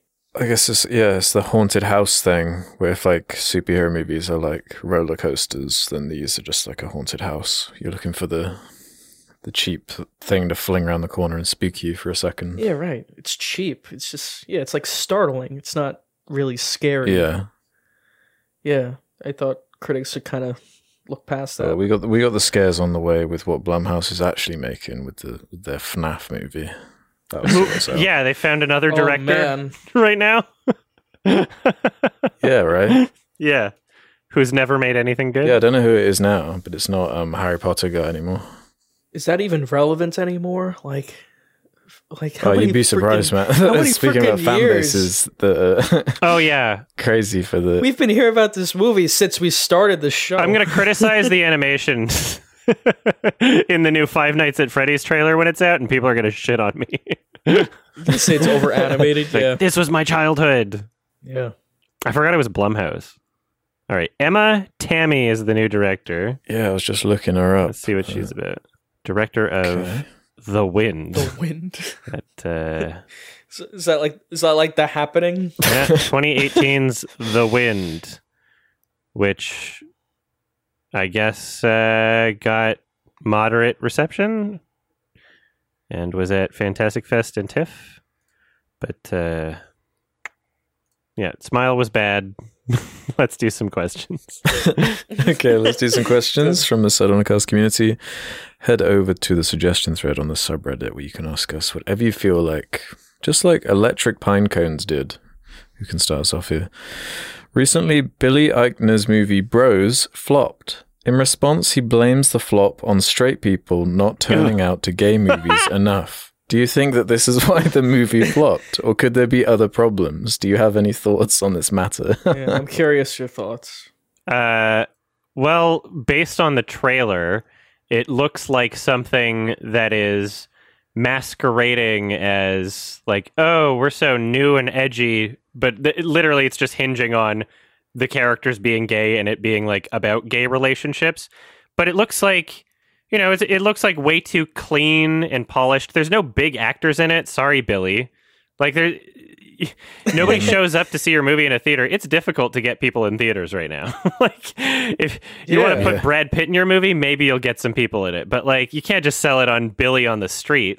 Like, it's not like, oh, you straight people are to blame. Like, that's fucking stupid.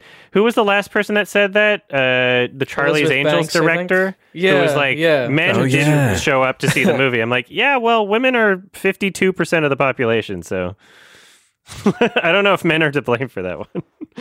Yeah. He says, like, people are homophobic. That's why they didn't see the movie. I agree with him. People are homophobic. Most people are. I don't disagree with that.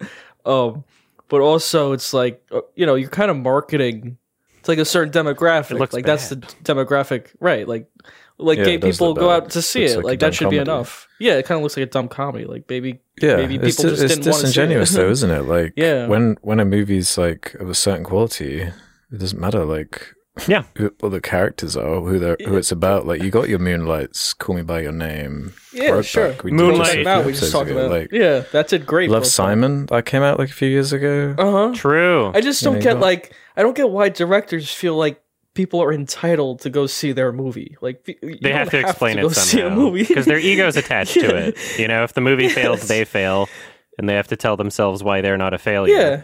But in reality, it's like, okay, well, there was too much money attached to this with not enough star power is the biggest issue. Like, you put in way too much of an investment. If this was like a small little indie movie about gay relationships and it did the whole festival circuit and it wasn't like, oh, we need to have people in the seats or else it's a failure, then it would have done fine. But like, dude, you're Billy Eichner. You're not gonna... You wouldn't get people in the seats if it was the same movie about straight people. Like, it looks too sanitized. Sure, it's R-rated. Maybe, I mean... But, like, sanitized in terms of, like, detached from reality. Like, it doesn't feel like it's a personal movie made by someone who isn't, like, a privileged millionaire.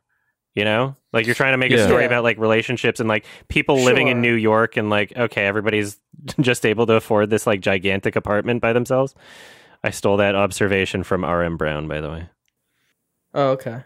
You have a point about the star power. I didn't really think about that. Yeah, but there's not really like a lot of big recognizable names like in the movie. Like, I don't know who that Billy is. Like, I don't know. I knew the guy. He's in Community. I knew him.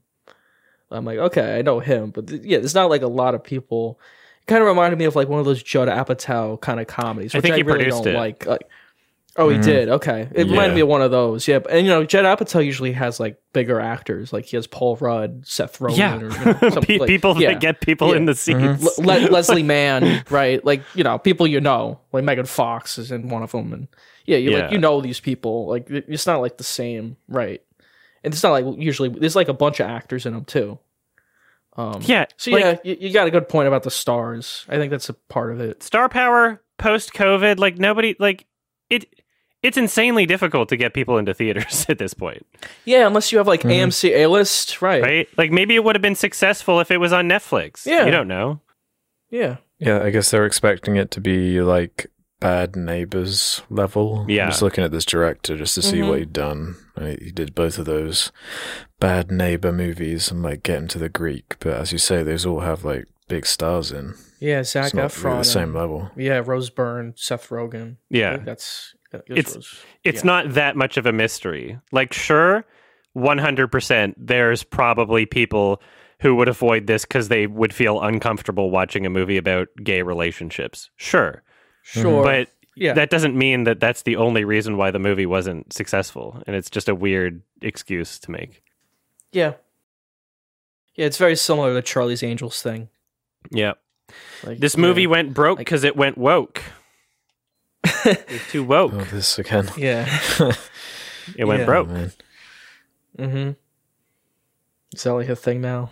Well, I guess seeing as we're on this topic anyway, Goosey McGooseface 2 has this to say. A sequel. What are your thoughts on the controversy surrounding the Netflix Dharma series being tagged as LGBTQ+? I mean,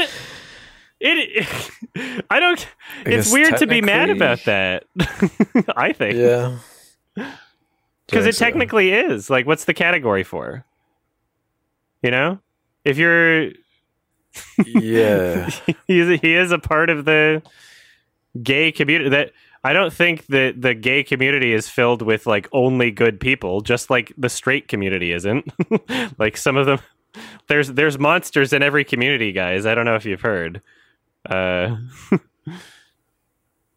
don't know. Yeah, I guess there are more productive conversations that could be had about the controversial things about Dharma than that Netflix fuck up. But I haven't watched that show, so I don't know. I will not be watching it. Yeah, I won't be watching it either. I'm so sick of like serial killer biopics or whatever. They're so like exploitive and like just like how many of them are there? yeah, you might be sick of it, but Matt, it's so popular. Right. It's like Stranger Things numbers this Dharma show's getting. People are just fascinated by it. But like, how many movies alone are about Jeffrey Dahmer? Like at this point, like come on now. Is that And like people are gonna Renner go, one? oh, Mindhunter, Zodiac. Like those movies are not about like serial killers in the same way. It's about like the subject matter. But like Zodiac's about like, you know, the paranoia around it. Like we don't even know who that guy was, right? Or like Mindhunter's about like exploring the minds of like certain characters or whatever. Like you can do it tastefully. Like basically every example I think of is like David Fincher. Like I'm just so sick of most of these. Yeah, it's like he's the fucking best at it, pointless. The Yeah. this guy, one of the creators, Ryan Murphy, he just makes like huge hit after hit. He was one of the creators of American Horror Story, and then like obviously he worked on American Crime Story, OJ. and just like there's a bunch of things that like are really popular that I'm just not into, and so I just kind of I just kind of avoid what he makes, and so knowing that he's a part of this, I'm like, yeah.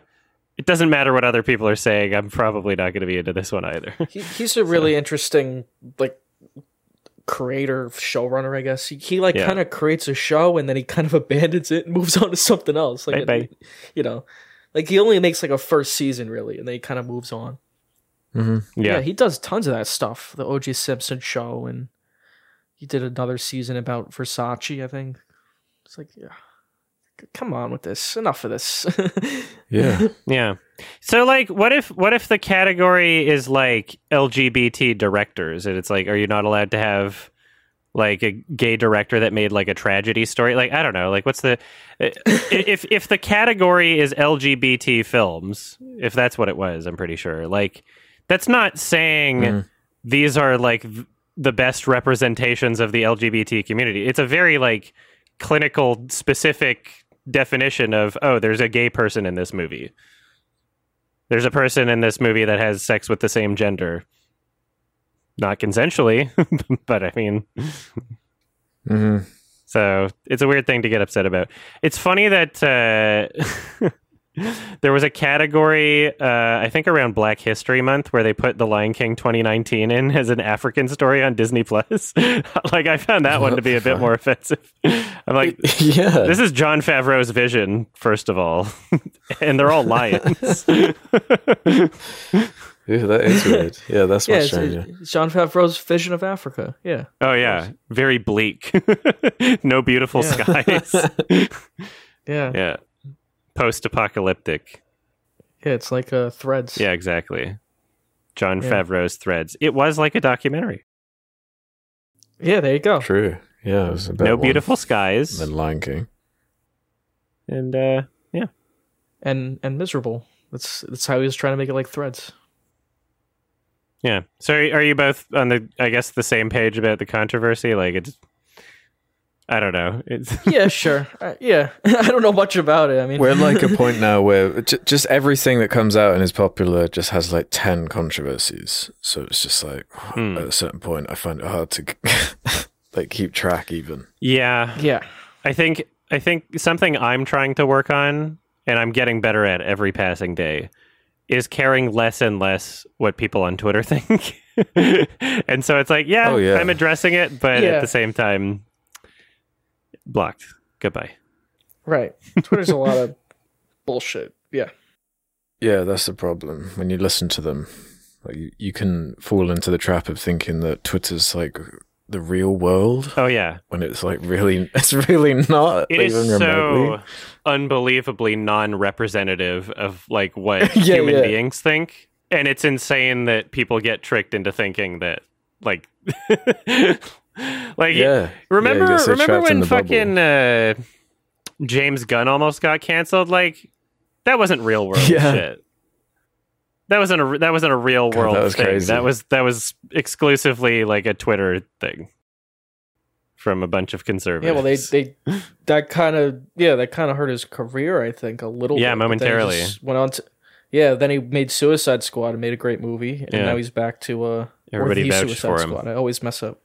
Yeah, and now he's back to making Guardians. But yeah, I guess it does a little bit, but maybe not now. Maybe now it's like different. Yeah, that's like the crazy thing. There's like a little controversy around TJ, or not TJ Miller. I mean, fuck him. He's like the Deadpool movie. Yeah, the Deadpool movie. There was some like, they announced like Hugh Jackman was like in it or whatever, and then James Mangold tweeted something like, the Wolverine, like, spoilers, getting killed in Logan. And I was like, oh, fuck you, James Mangold. Like, you don't own the character. You're not obligated to end Wolverine or whatever. You're not like the final word of Wolverine. It's like, just tweeted. He said he was making a joke at least, but whatever. I think there was some truth to it. Tweeted a GIF. I mean, sure, like, but yeah, people like fucking jumped on it. That's so funny. I was like, Jesus, like, fucking relax. Like, so yeah, it's Twitter. Forbes 2019. 10% of Twitter users create 80% of tweets. Really? Yeah. That's funny. The rest are just like spam bots. Well, here's the thing is like you have a platform where it incentivizes people to take extreme positions, not only extreme positions, but like the whole like the gotchas and the like putting people up on a pedestal, like I'm better than this person. I'm quote tweet. I already mentioned this, but like it's the incentive structure of the platform.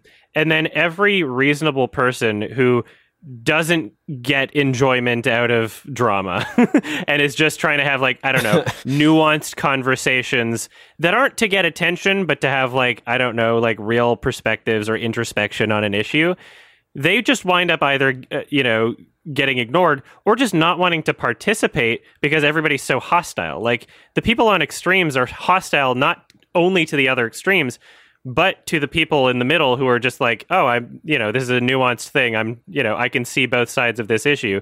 The people on the extremes try to push those people into the other pockets, the other corners.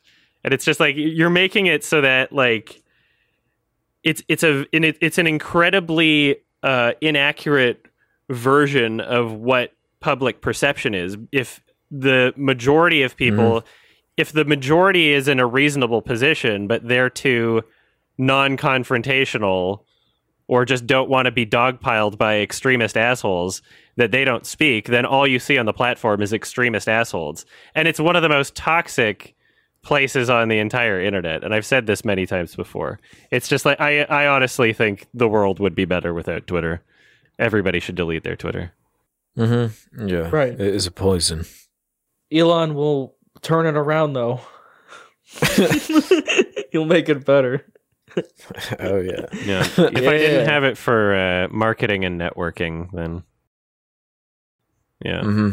Yeah, that's what it's good for. Yeah, it's a shame. Yeah. That's the one that kind of settled with that. Following mutuals and being able to DM them, I've gotten a lot. That's how I got the Charlie Kaufman interview, is I found... what's his name? No. I don't know why. Duke Johnson. I was going to say Duncan Jones. I knew that wasn't it. I followed Duke Johnson on Twitter, and he barely had any followers at the time. And I was able to get his attention and DM him. So, like, Twitter's useful for that. But in terms of, like, any kind of conversation... I feel like you need it for, like, networking and that kind of thing. Because a lot of people have it and use it. Yeah. Yeah, I've DM'd a ton of people like that. Yeah. Yeah, it's useful for that.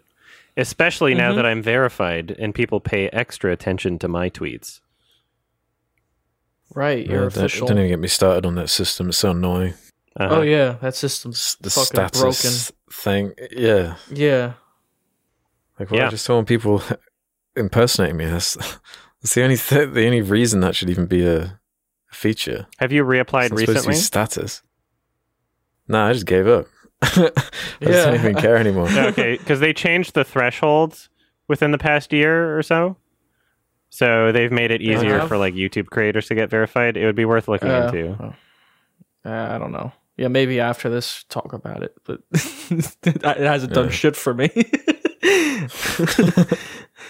All right, another question? All right. Let's do this one then from Cilantro. What upcoming games are you guys excited about? Anything on the horizon? Pinocchio Souls. I got a couple. Oh yeah, what's that actually called again? I don't know. Does look quite wacky. Pinocchio Souls, yeah. That is basically what it is. I'm exclusively a Pinocchio content creator now. You see those Disney channels? I'm like, I'm just the Pinocchio guy now. Yeah. Oh, it's Lies of P. That's what it's called. Lies of P, yeah. Pretty weird name, but Lies of P is what I'm saying. More like Lies in P. Actually, yeah. No, it is Lies of P. That's insane. They should have just called it Pinocchio. Funny name. Lies of Pinocchio would be cool. That's fucking stupid. Oh, man. We'll just call it Pinocchio. That is a funny name. I like that. Maybe it's more likely I'll play it now.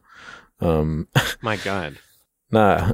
The Callisto Protocol I'm interested in. What's that? Like the so the director of the original Dead Space is basically making like a spiritual successor. It's basically just Dead Space. It was like weirdly attached to the PUBG like universe for a while, for like years, but then like recently they've detached it because it's just got nothing to do with PUBG, so I don't know why that was even a thing. But yeah, it looks interesting, like the violent excess of Dead Space, but in like a new skin. Hopefully that comes together. Scorn, you heard of this one? Where it looks like Geiger like art as like a game. It looks like crazy. And like gross, and like all the items you pick up, you're like slotting weird pieces of organic matter into each other, and looks like it could be cool and crazy. Yeah, cool. Those are a couple on my radar. All right. Yeah, I don't know. Well, I mean, I'm an indie boy. I like to follow like individuals, and I don't really know of any upcoming projects from the individuals I follow. I like Terry Kavanagh, Super Hexagon guy. I like Jonathan Blow, Apparently there's an anniversary version of Braid coming out at some point soon, maybe. So, but then it's like, I don't know. It's weird for me to just be like, oh yeah, I'm excited for like an anniversary edition of something else. Dead Space is getting a remake, kind of, or something. Yeah. Yeah, I'm looking forward to that as well. The remaster, kind of like the Last of Us thing. They are doing, I think they're making Dead Island 2. Which I didn't like the first one. I thought that was dead. Right, but it's kind of like, I'm shocked it's even coming out at this point. I might play been that. Stuck in development hell for like years, right? Yeah. I remember that trailer. God, when did that come out? It felt like a decade 2017 ago. 2017 or something? I mean, maybe. For me, it felt like it was, fucking years ago. I can look it up quick. Yeah, it's weird it's coming out now. Oh, the new God of War thing. Ragnarok. Oh, yeah, that's like in a month or so. Yeah. I'll play that. I like God of War. I'll play that.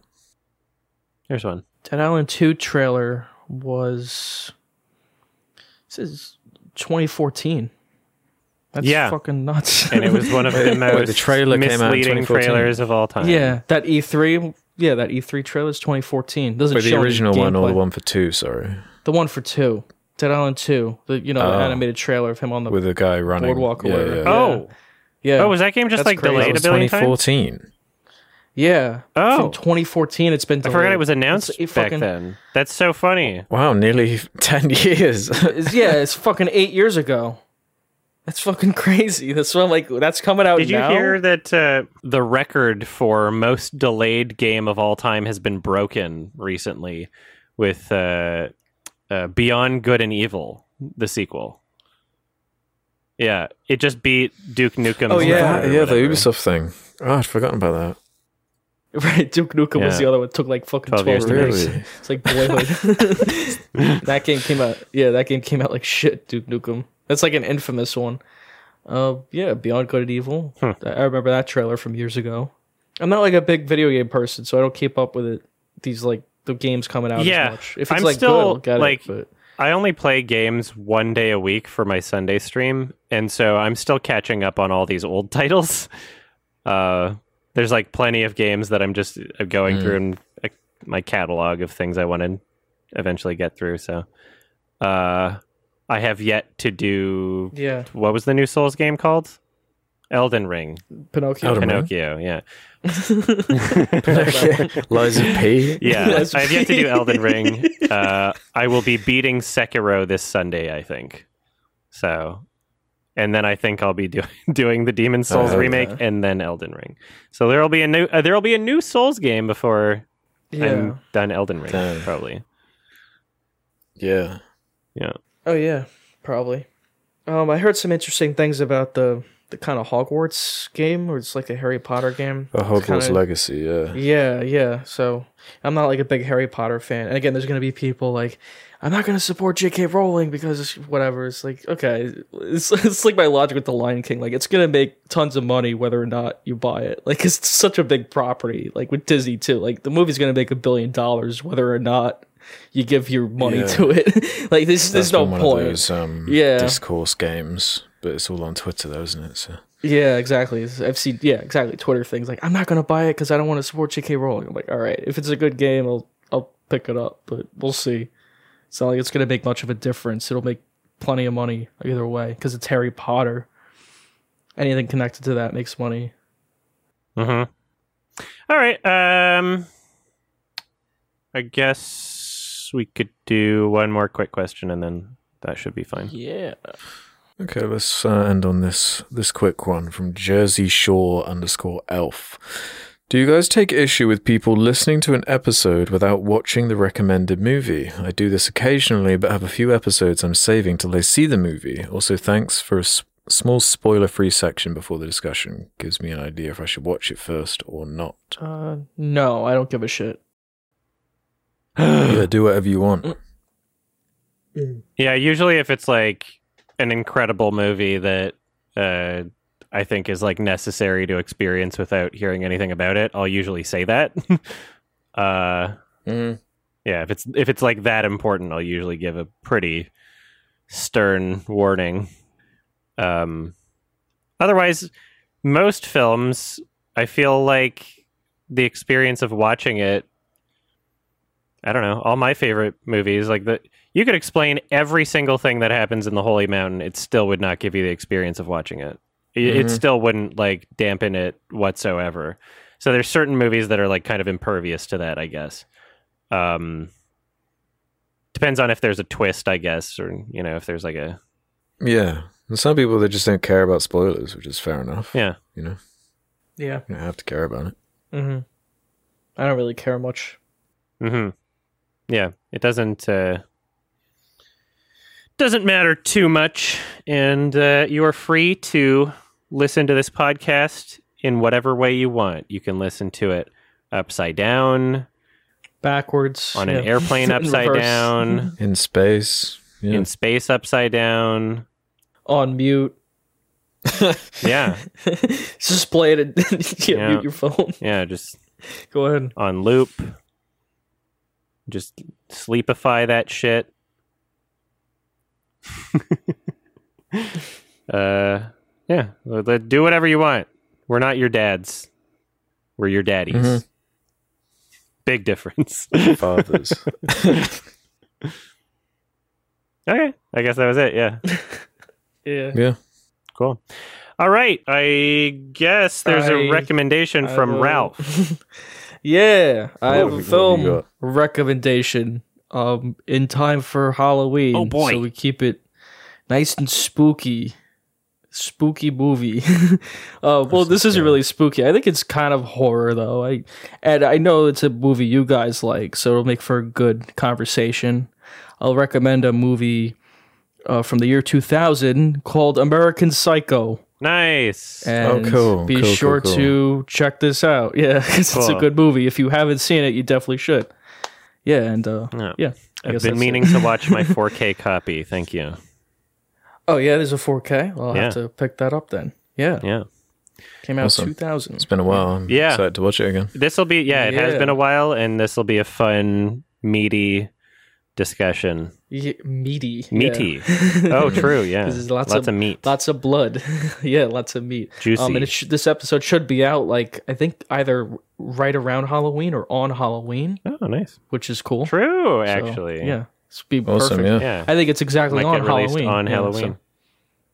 If we're on time. If we don't fuck something up. Yeah. Kind of. Some things up in the air. Okay, so that's it.